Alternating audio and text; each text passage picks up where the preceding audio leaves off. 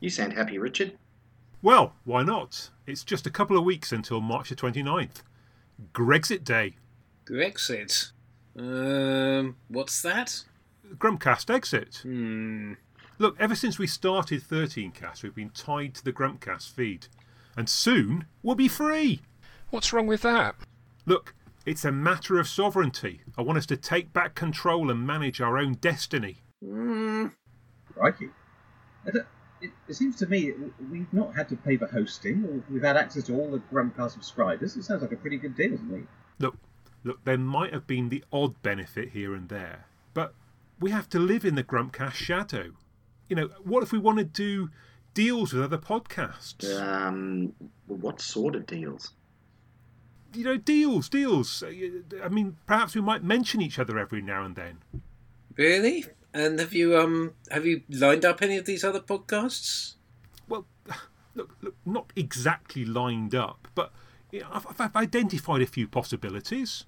And 13cast has followed some of their Twitter accounts, and you know, one of them even liked one of our tweets. But what about our listeners?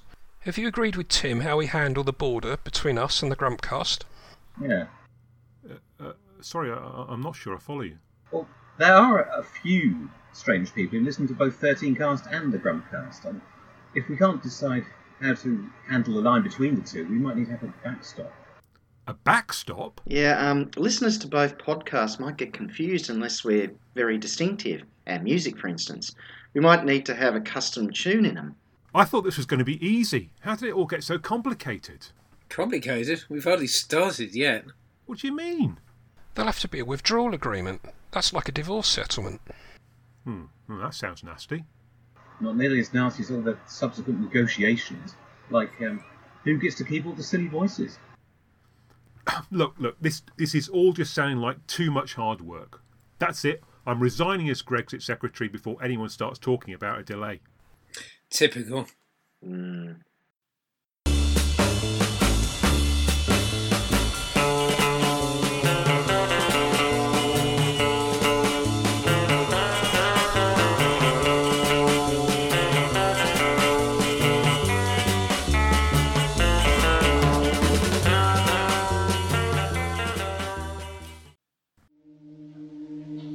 One day I shall come back. Yes, I shall come back.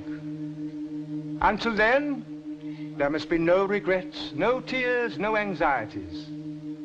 Just go forward in all your beliefs and prove to me that I am not mistaken in mine. Hello everyone.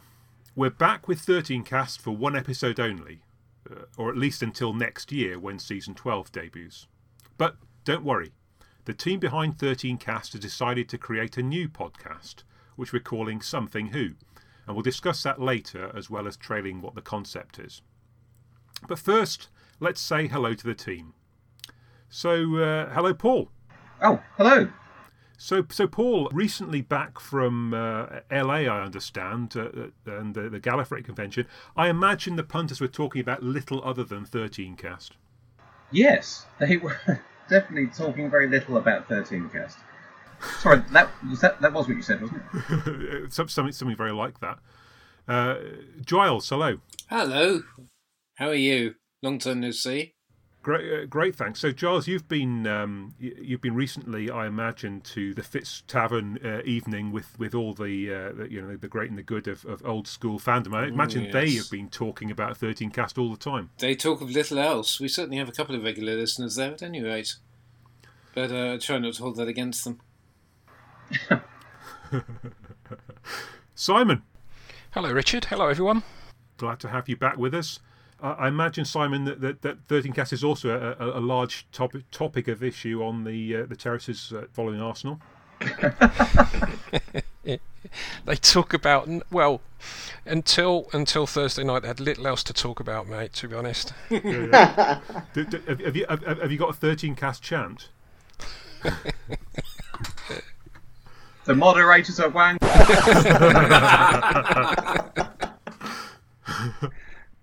And Mike, Mike, tell us that 13 Cast has hit Australia. Oh, look, it's just huge here.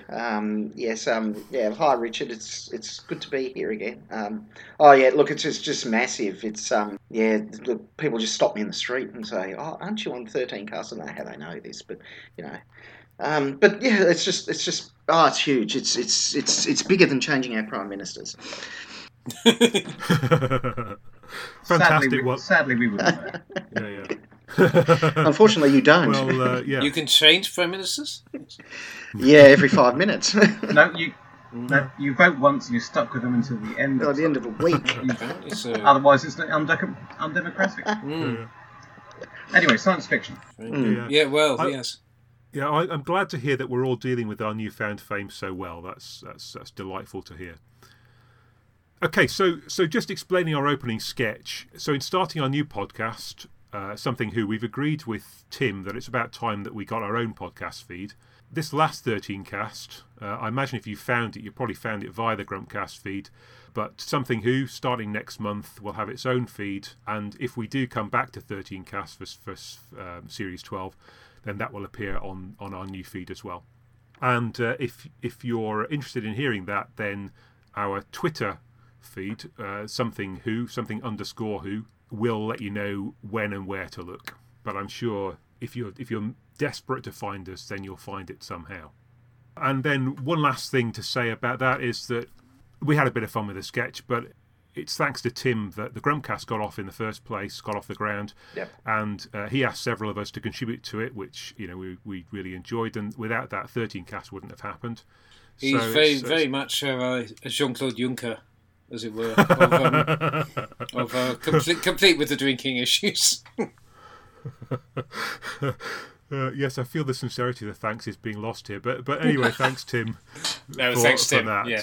And we hope that you might at some point join us in our endeavour, given that you won't have to talk about season 12 or indeed season 11. So, okay, Something Who, what is it?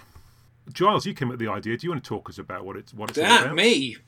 Oh Lord. The basic concept is just really comparing stories from Classic Who with stories from the post 2005 series. So I don't really like the terminology New Who, but essentially a bit of a compare and contrast, looking at identifying stories that have got similar themes and looking at how differently they've been handled in sort of the new and old series.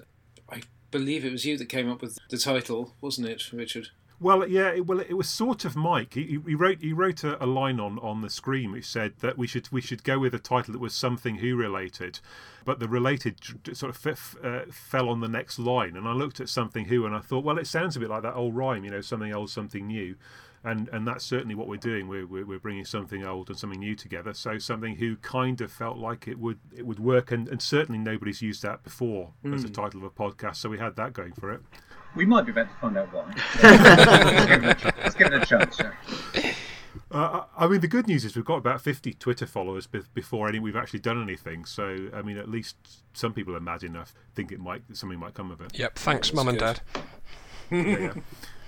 And we've had our trailer, the video trailer. So there we go. And it looks good with the typesetting, with something on the top line and Who on the bottom line in the traditional manner, like the old Target book logo. Well, exactly. Yes. Yeah.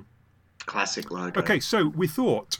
Why have they never done that with the new series? I just don't understand. Is it has type widescreen TVs? Has type? I suppose so. Probably. It just feels so natural to set Doctor above Who, as it were. But nobody has ever. Strange.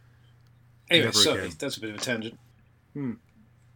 We're nothing if not for this tangent. So we've two pieces of unfinished business which we thought we'd bring together. So one of those was sort of final thoughts on Series 11, because this is indeed 13 Cast, but also to encourage our 13 Cast listeners a tryout of the Something Who format. So we thought, well, what about 13 Cast meets Something Who?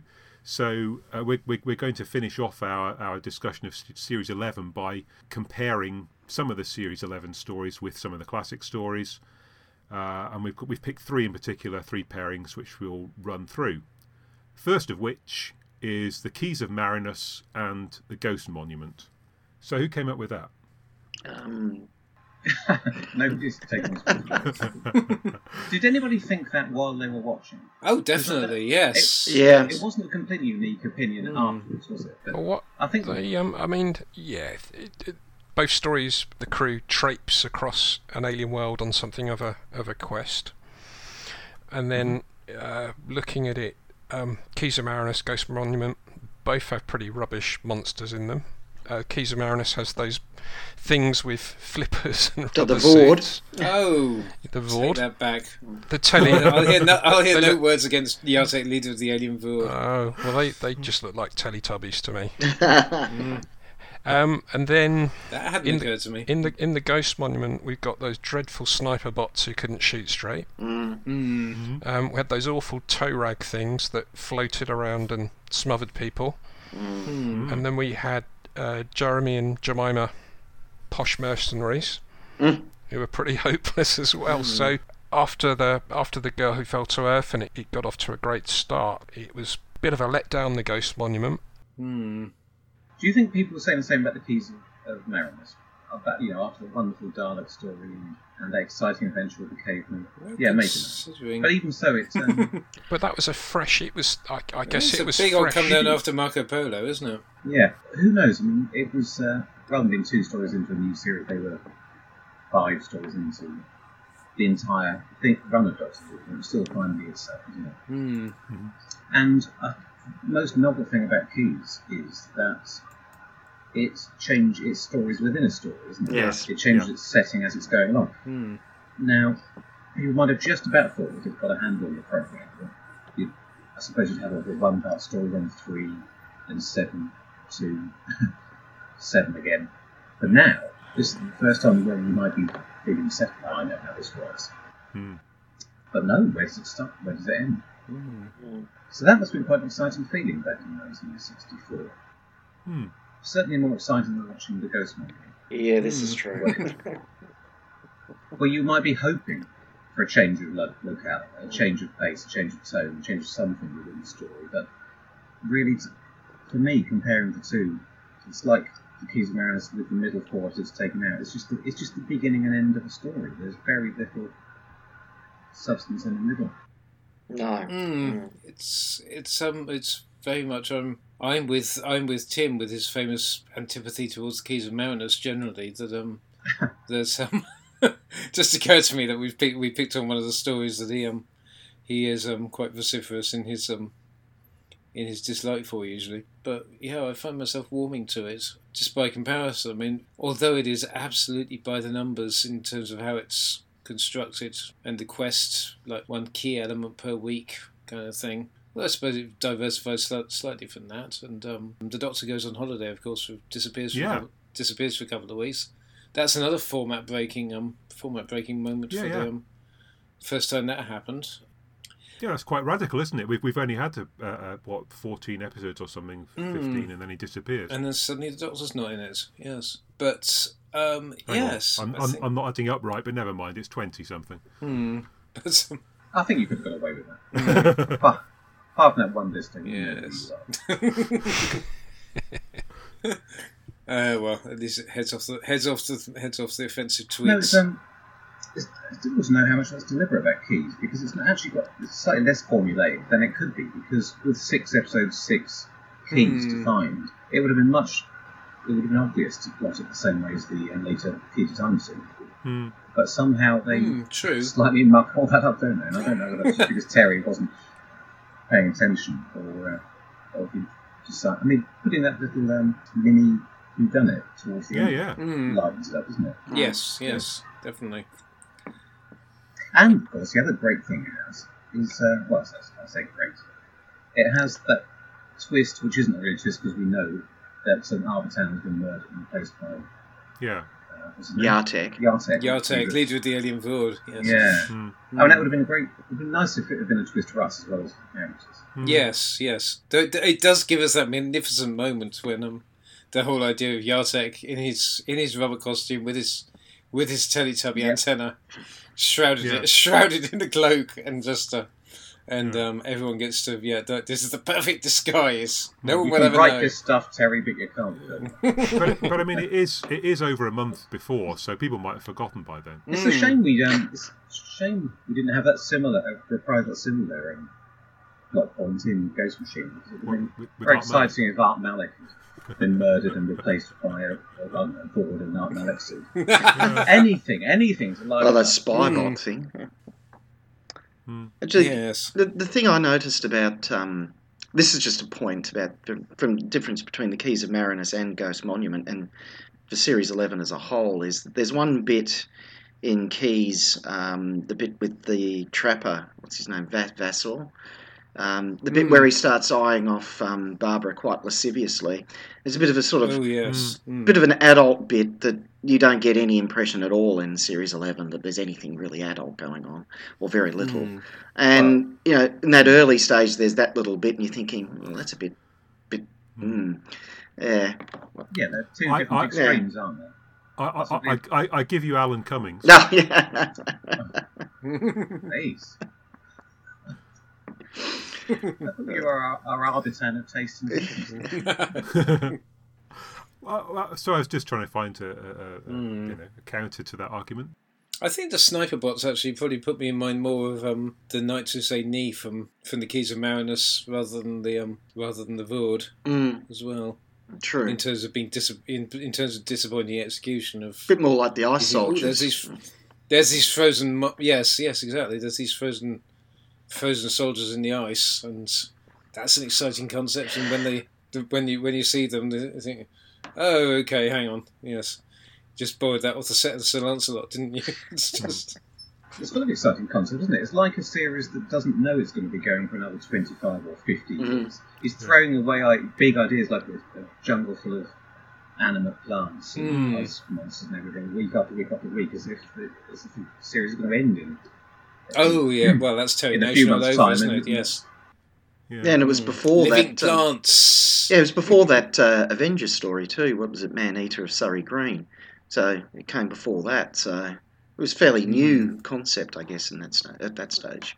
Certainly from TV series wise. Yeah, and the Ghost Monument has nothing to really stand up to the famous gropey statue, the gropey statue of Marinus.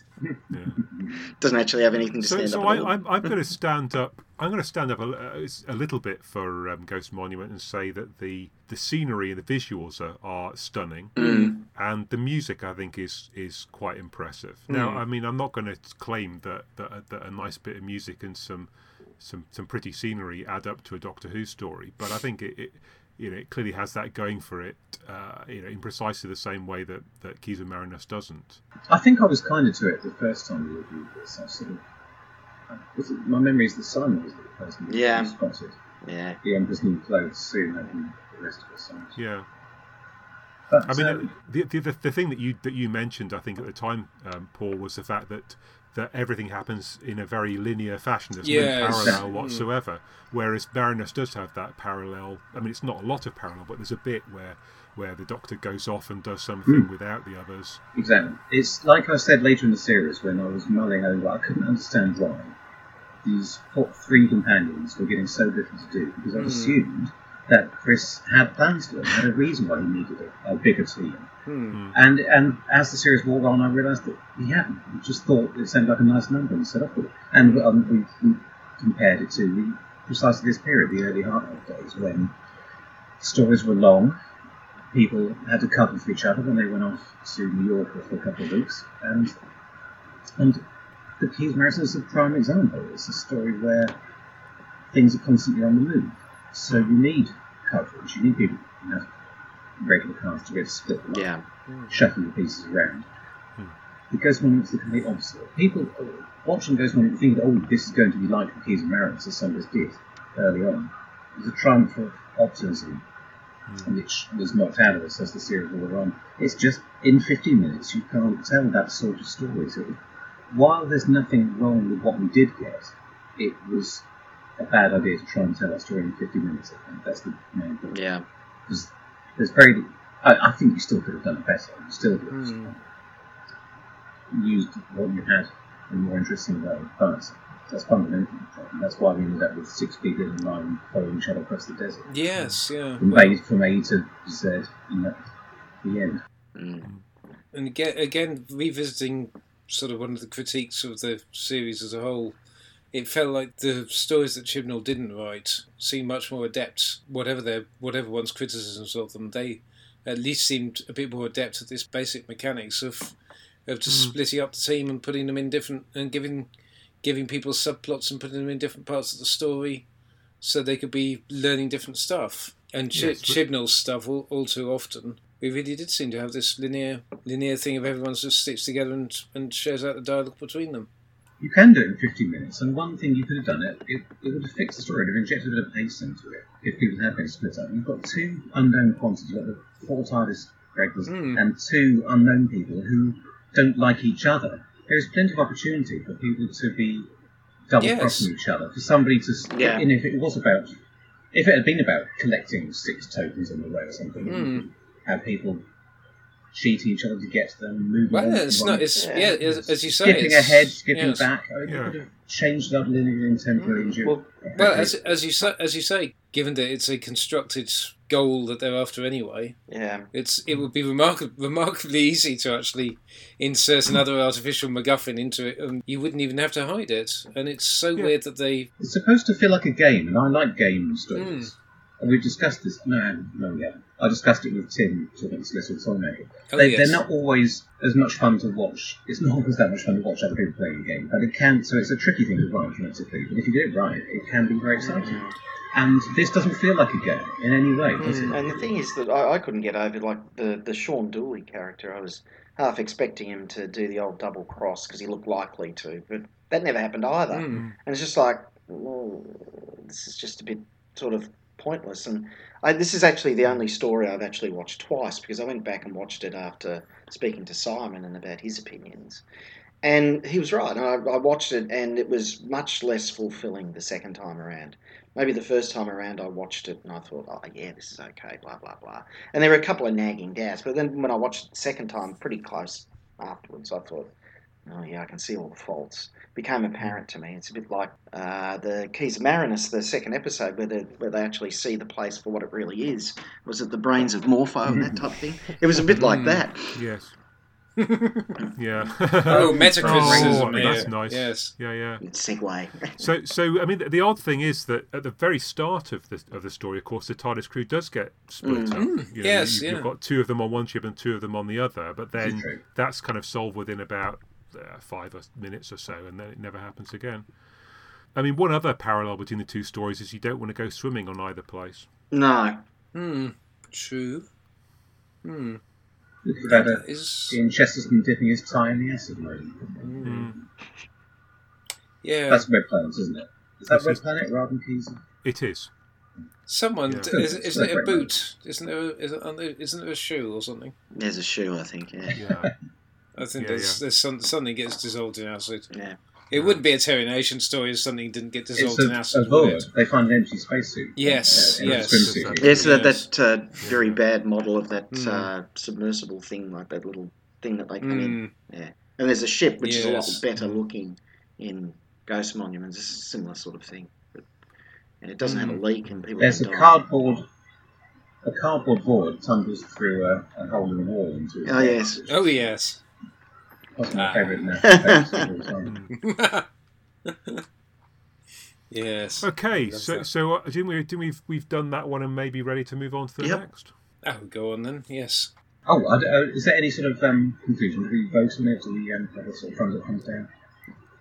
Mark Sadov's 17. No. We're just going to leave people with our pearls of wisdom. They can decide. Yeah, I think Keys of Marinus, for all its faults, is still better. Basically. Amazing.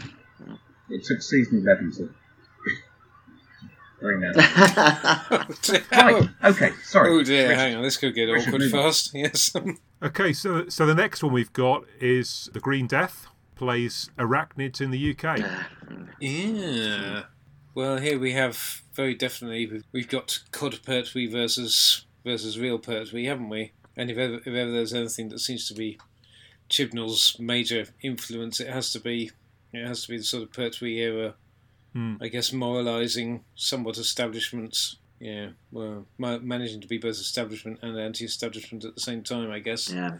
But yes, it's very much cut from the same cloth. Yeah, so you've got giant invertebrates, you've got mines, you've got industrial waste. There's big business.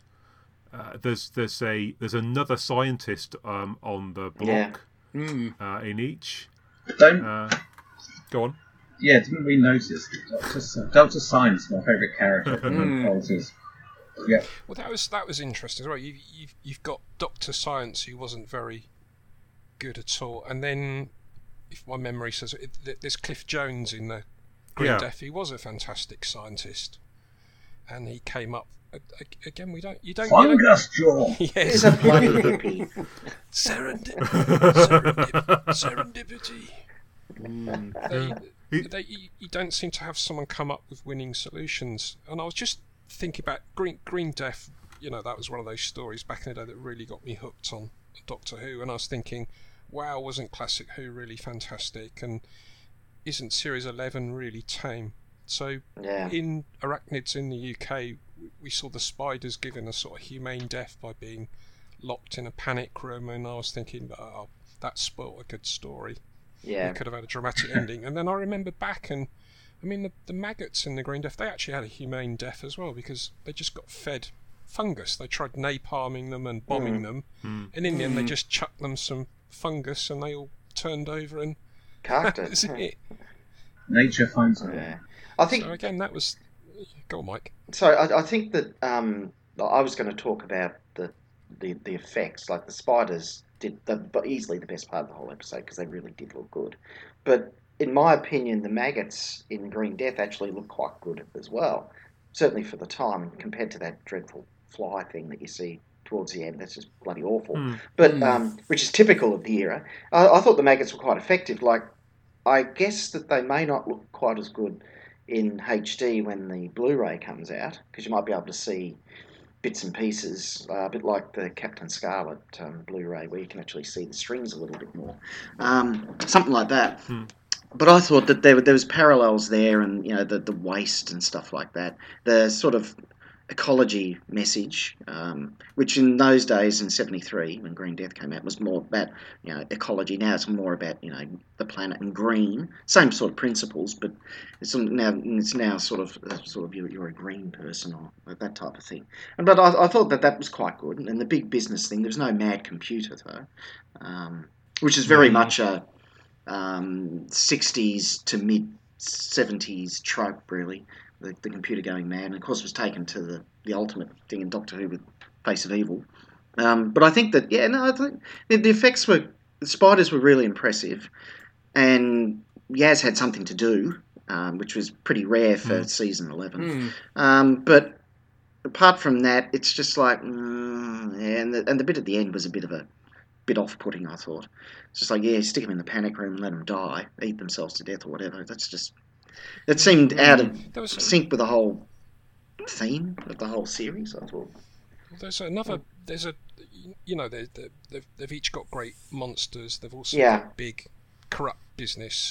Boss. The computer's marvellous in the Green Death. The other parallel, again, I was harking about it thinking, wasn't the Green Death marvellous? But they're also, Arachnids and Green Death, they're both strong human interest stories as well, because in Arachnids, Graham spends a long time. You can see him grieving over the loss of his wife, Grace, and then Green Death is so touching because it is genuinely sad when Pertwee disappears in Bessie and leaves Joe Grant behind, because that era was all about the Unit family, and suddenly the family had broken up. So that's quite touching and sad as well. Yeah. Well, and of course, it's where Mike Yates loses his starts to lose it, isn't it? As well. Yeah. Yes, I was going to say that on that family theme, with Joe leaving the Unit family, you've also got Yaz sort of separating away from her family in Arachnids. Except she's not going to the Amazon. Although, of course, we haven't got to know her family all that well, so it's not quite the same impact. Interesting bit of trivia about Green Death. Here in Australia, we didn't see it for some time because it was banned for a while. So, did it? Yeah, it didn't, and it never got shown in black and white, that's a positive. Mm-hmm. So season 10 ended with Planet of the Daleks, the first couple of times it was shown, and yeah, Green Death was not shown until late 70s, I think. So people would have known all about this story. Probably I knew about it because of the was the Target book out before then? Maybe that's where I knew about it, but it was out, before actually seeing 75 it. maybe. Yeah. What did they think was particularly unacceptable? I don't know. I would suggest it could be violent, maybe they don't like giant maggots. Maybe they were scared of them. Who knows? There were a couple of other Pertwee stories that were not shown at all in the 70s, Inferno and Mind of Evil, and I know why they weren't shown. Mind of Evil in particular is quite violent, particularly the last episode. And Inferno, I think, is a bit disturbing. So, yeah, I can see the point there, but Green Death, it's not really something that you can see why it would be banned or whether they would have cut it. Maybe the green stuff on the miner's face or something. I don't know. I haven't seen the sort of sheet about why it was banned, so it wasn't banned, it just wasn't shown, I think. They did have it, so they did buy it, it wasn't like Dalek Master Plan or anything. But yeah, 78 I think it was until it was first shown. So a couple of years, 5 years after it was first on here. So, yeah. There you go. Yeah, funnily enough, it was the first story that I saw in colour. Okay. Oh, really? My dad got a colour TV just about that time, and so probably quite a good one because just all the bright, vivid green was very noticeable on the TV. Yeah. It's a good one to see in colour. Yeah.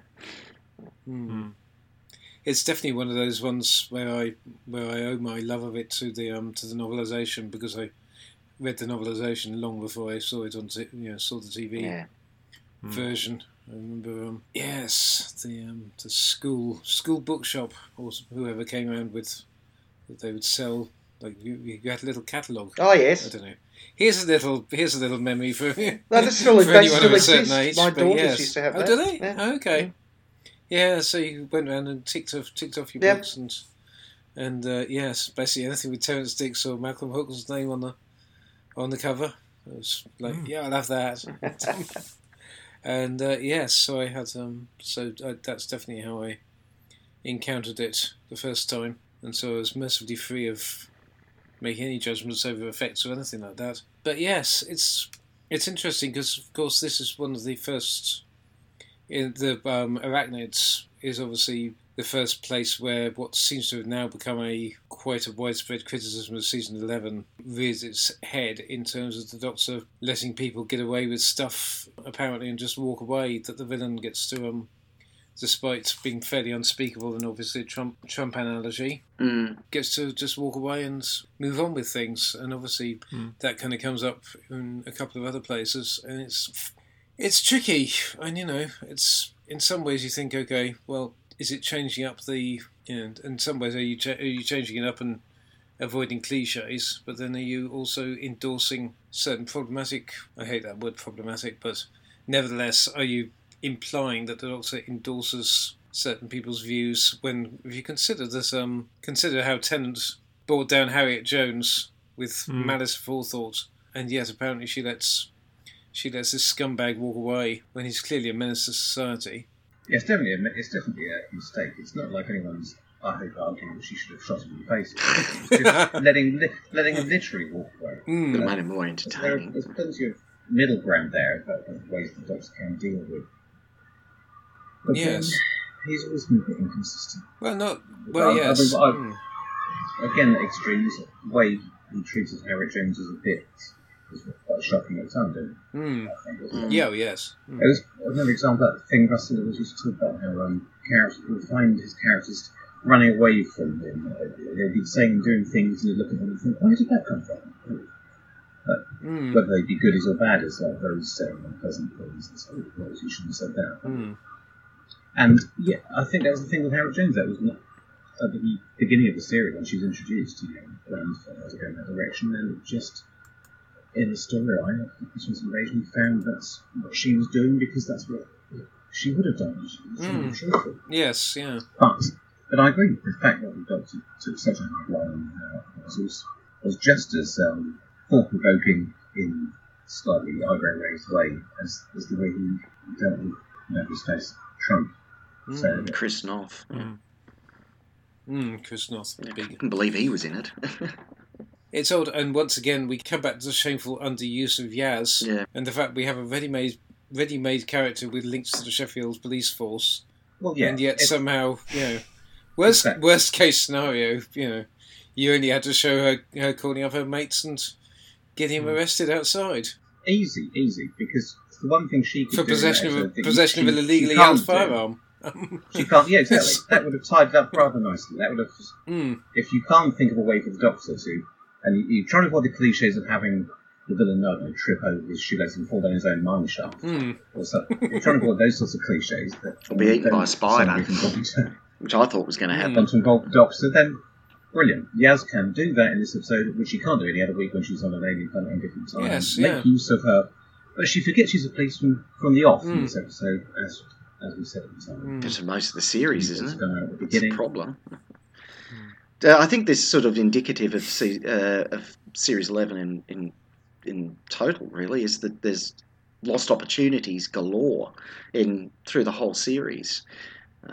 Like you set this up that Yaz is a policewoman, and there is opportunities for her to actually be involved in police work and stuff, or having contacts, and it's just forgotten about completely by the end of the series. Like, you wouldn't know that she was a policewoman. It's just disappointing, really. To go back to the differences between Green Death and apart from the quality as a piece of drama, I think the way that they are trying to be a bit of social polemicism is different. Yeah. In Green Death, it's quite clear that the message is not. I don't think it needed to be any more subtle or complex than it was, because at that time the ecological message was far less familiar than it is now. Yes. So just to bring it to the forefront, that was enough.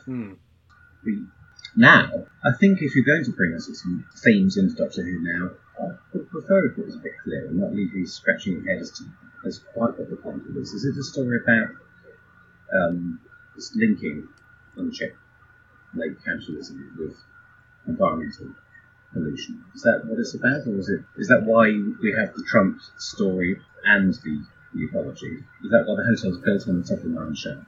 But then once you start trying to combine these things, it just confuses the story. With disparate elements that don't quite fit together. Mines and Wales fits.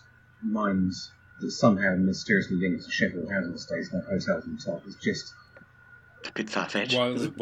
Yes. It's just a bodge job. Yeah. Well, it's another difference, I suppose, between the Green Death and Arachnids is the sense of scale, because, as you say, you've got the hotel, you've got the block of flats, you've got Graham's house, all of them somehow connected together, but that's all that we see, and nobody seems to have noticed the spiders apart from Dr. Science. So they can't be roaming that widely around Sheffield, whereas in the Green Death, couple of guys turn green and unit descends on the place, so it does seem a little bit different in that regard. Bright green, apparently. And dead. Yeah. The maggots are a bit of a sideshow as well, weren't they, in the Green Death? I mean, Boss was planning to brainwash everybody and take over the world, and that was a bigger threat in the end than the people turning green and maggots buzzing off as flies. That kind of undercuts my performance, because it isn't just a simple environment. It's just because you've got a mad computer. So is it trying to warn us about the perils of mad computers, or is that just a bit of fun? Well, that might thrown in there slightly. Sorry, Paul. I mean, that might segue nicely into the next story we're going to talk about, which was Kablam. And I was disappointed that didn't really climb into big business and be topical and the abuse of big data and things like that. Automation. So, are we got other things we want to say about these two? Do we want to have our chew over of what we think about the pair of them?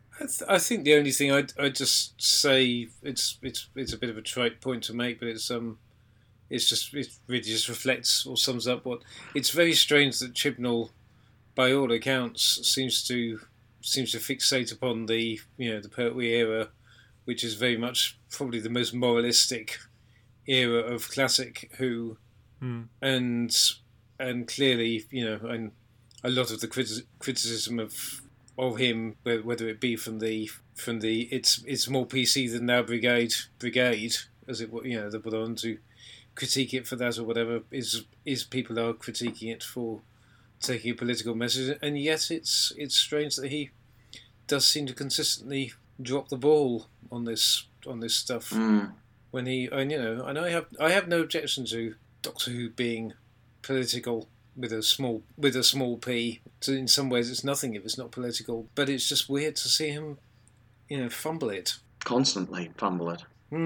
Yeah. It's like he doesn't believe in it, isn't it? Which I'm sure isn't true. I'm sure he has an opinion on the world, the way that Russell and Stephen. And surely, those ladies and gentlemen made the classic series, although most of them kept it hidden. They weren't an American horror. No, but it would be, I know. I don't know. It'd be very odd if that's the. But why would you? Yeah, I don't know. It's very strange. I mean, if you're going to do it, wear it on your sleeve, and and it can't possibly be that he thinks he's producing.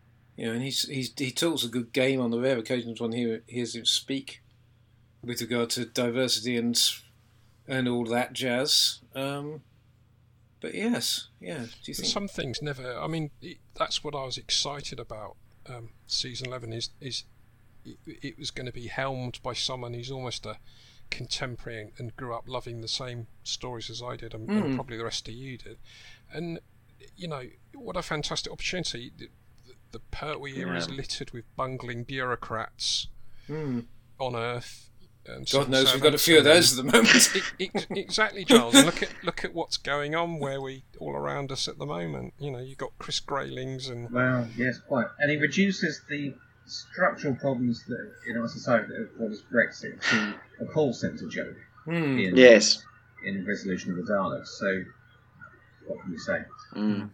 Okay, well, look, let's move on then to our last pairing, which is Robots of Death and Kerblam.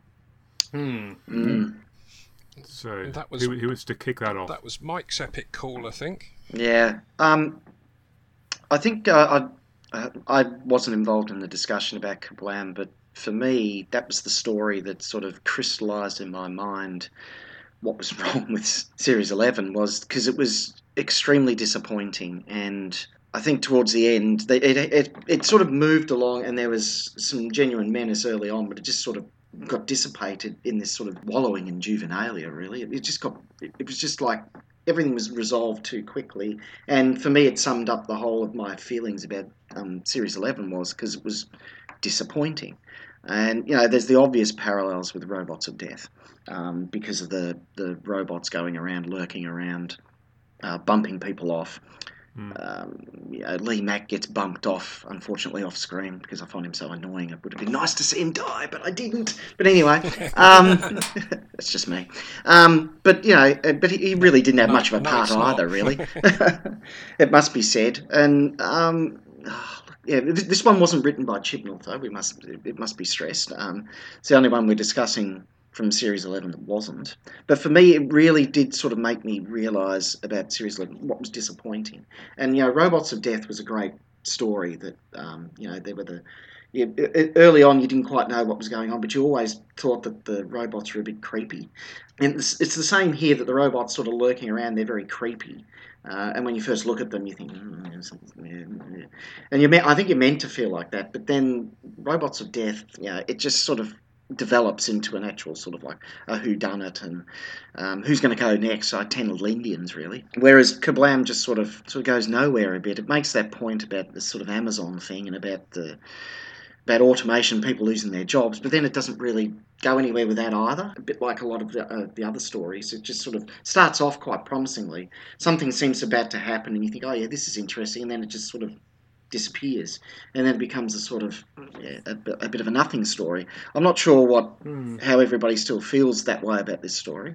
It was ultimately it was like Arachnids in the UK. I mean, ultimately it's a human that's bad and a load of bubble wrap. Yeah.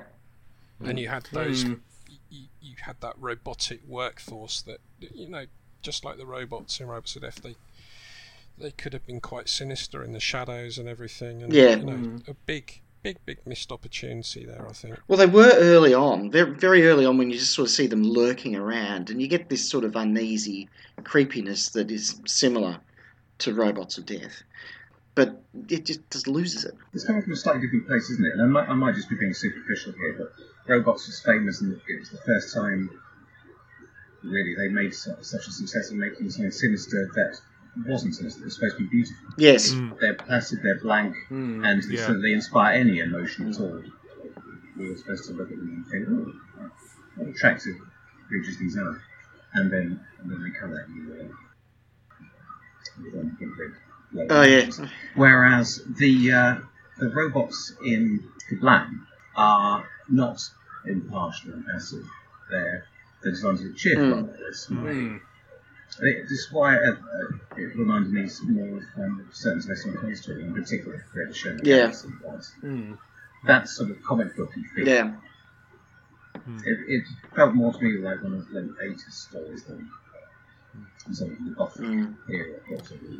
I mean, funnily enough, also with the robots in Robots of Death, they are supposed to be subservient, aren't they? They're supposed to be doing all the menial jobs while the humans get on and do the clever stuff. Whereas in Kablam, it's the other way around. The humans are the menial ones, and it's the robots and the software that are all the clever bits.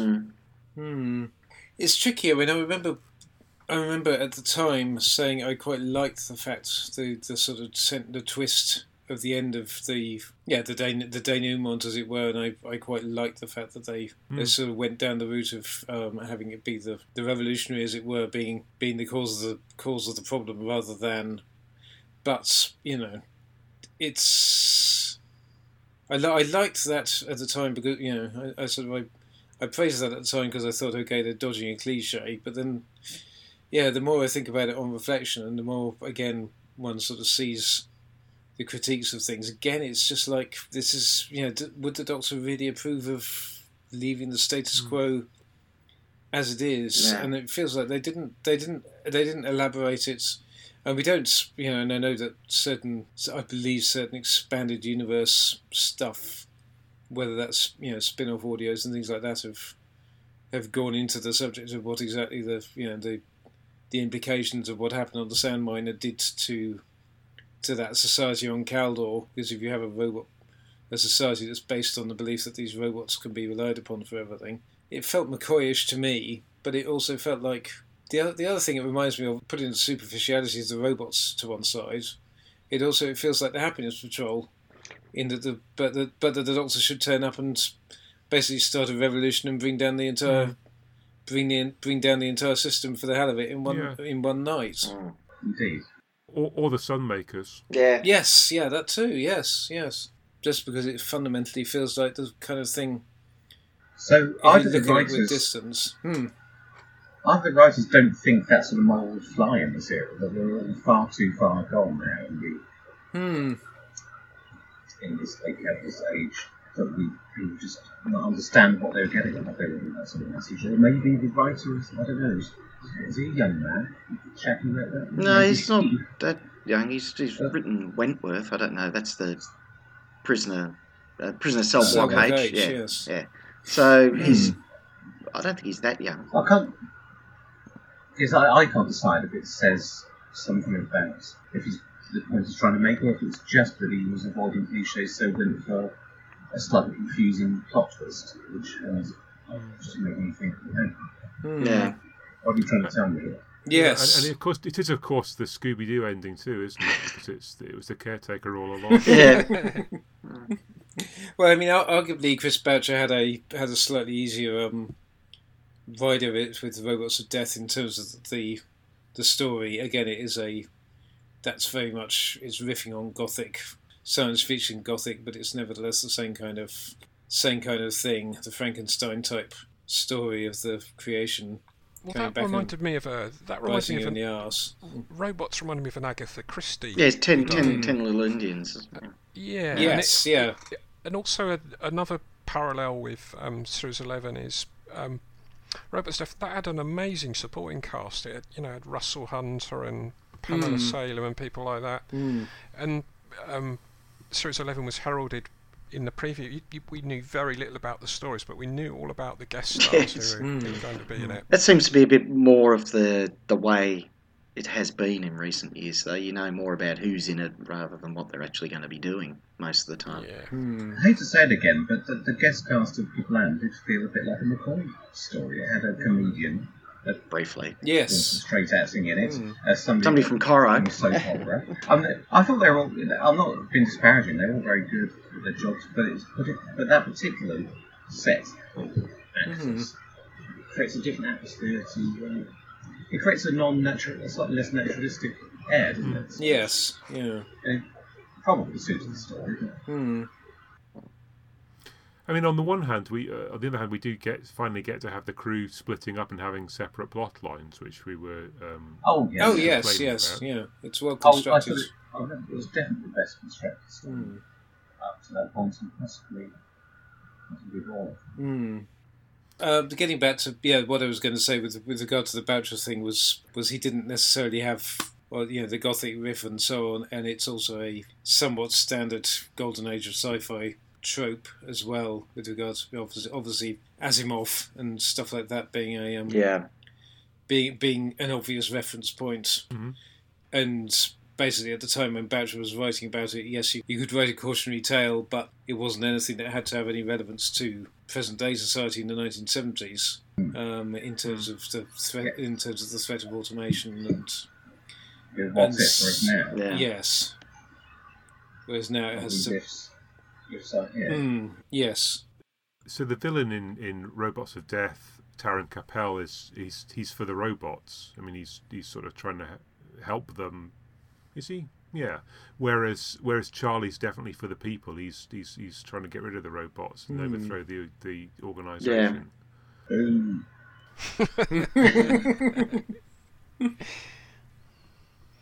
Careful you don't choke on your champagne there. Yeah. Yes, yeah. It's difficult. As I said, I applauded it at the time for dodging a cliche, but on the other hand, it does rather leave a bad taste. What is everybody else doing? What is everybody else doing? You can imagine, and people have a great link, the society that exists behind the world of Robots of Death. Big Finish have done it, the BBC books and Caldor City Audios. They've all gone in different directions, but there's a big world that is painted behind that small sandpile. I can't imagine what the hell is going on in the world of Kablam. No. If very few people need to work in this factory because of the automation, what's everyone else doing? They're just sitting around unemployed, sipping champagne and feeding grapes to each other. I mean, what are they doing? That's a rhetorical question. Universal basic income. Well, I mean, it's a nice idea, but if that's Well, that's the problem with the 50-minute format, isn't it? We've been looking back at the classic era, and you have 4 or 6 episodes over which to get to know the characters and even the support cast.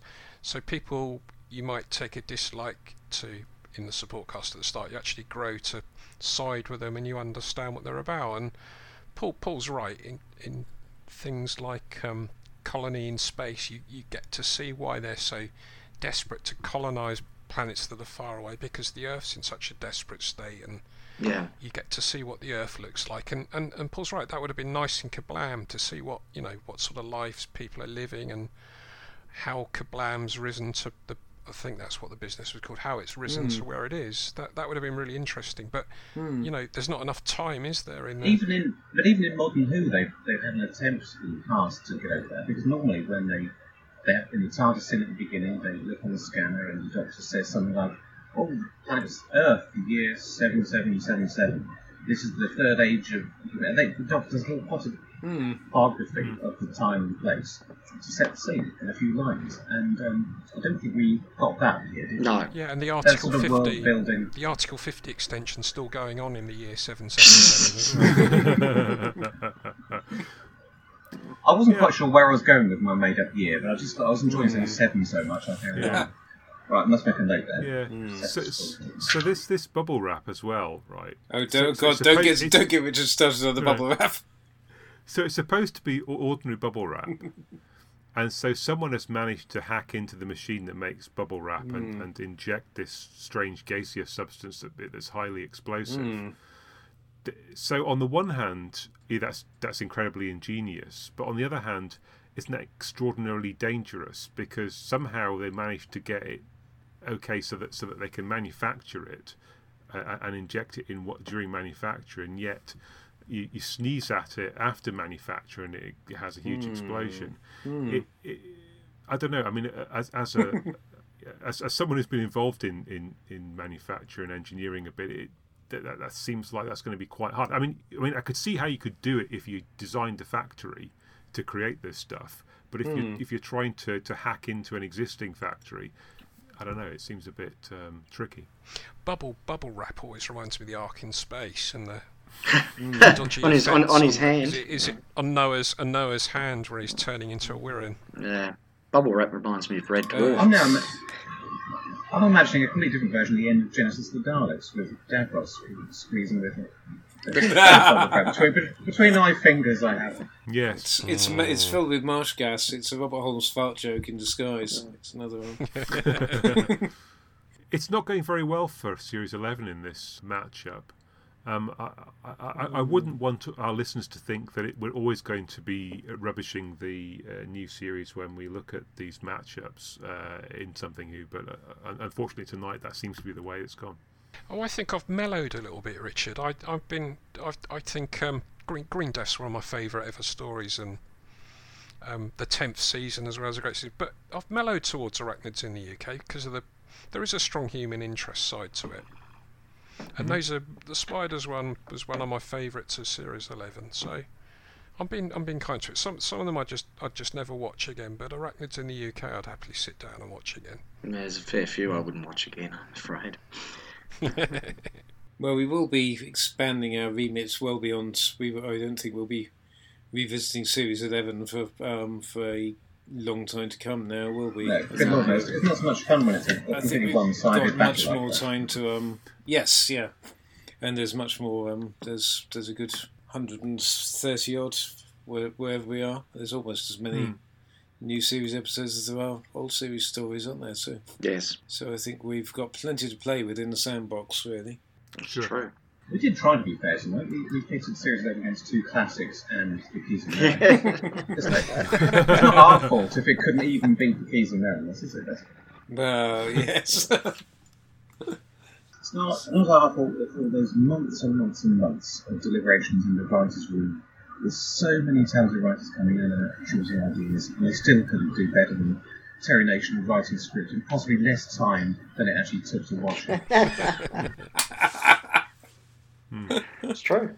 Anyway, we've got a mouth-watering prospect for our first Something Who proper, because we want to look at the new animation of the Macroterra, which we're all, I'm sure, interested to see, and Gridlock, of course, the RTD era story that has the Macra in it as well. It does indeed. My fave. So I think before we tire our listeners too much further, it's probably time for us to say our goodbyes, leave them with that interesting and tantalising prospect, and we should be back with them within a month, I would hope, with our views on those two.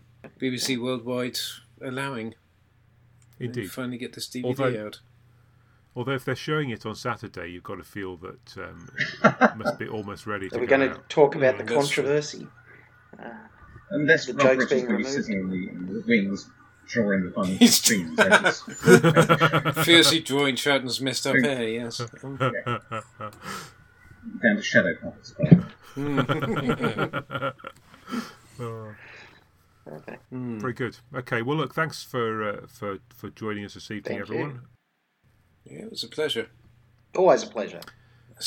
Nice to get the old gang back together. Oh. Yeah. Yeah, thanks for that. Thanks for that equivocal sound, Paul. What a week ending. How can we lift things again? Should we just say goodbye? How would you like to lift them, Paul? Oh, we've got another sketch, obviously. Funnily enough, no. You all love my sketches so much. You do. I'm just worried that these puns are going to build up inside you and you're going to burst and shout puns at the beginning of the time. Just got to throw in jokes during the actual recording of the something heard. I think that's what we should. I think that's what you should do. Yeah, Surprises. yeah. Every time there's a lull in the conversation, like every 20 or 30 And seconds. remember in the Grumpcast where I tried to put you and Tim off? Remember that? I might come out with something outrageous. Just drop things in. Bye. Yeah. Cheerio. Well, Thanks for listening. Bye-bye. bye-bye, Duggan.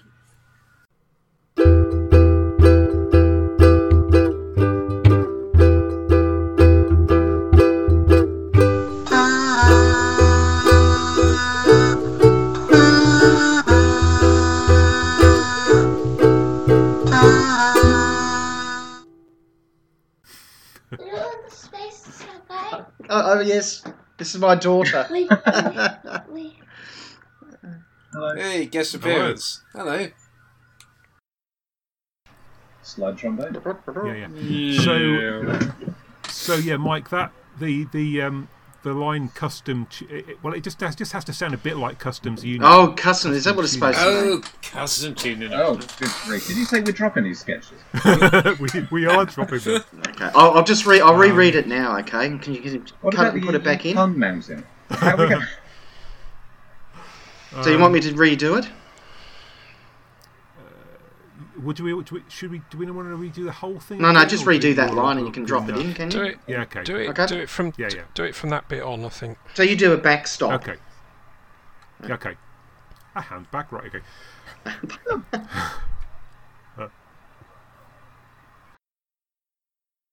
A backstop.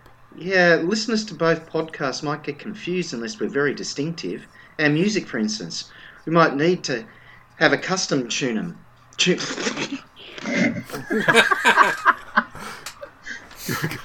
I can't say these words. I'm Australian. It's my fault. Okay.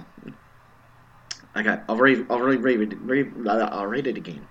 Listeners to both podcasts might get confused unless we're very distinctive. Our music, for instance, we might need to have a customs tune in them.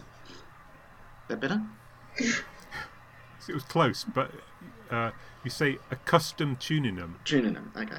I don't know. Oh. Yeah. Really? Just to get from we might. Okay. We might just have a. We might. Start again. God, I love it when we stuff up. We might need to have a customs tune in them. No. A custom pseudonym? Okay, that's great. Yeah, we'll make something out of that. Thank you. Sorry everybody, about that. for indulge. No, don't be sorry. As Paul says, I write these ludicrous sketches that nobody has any idea what they're supposed to mean, and putting you on the spot. So I think that's a more than fair effort.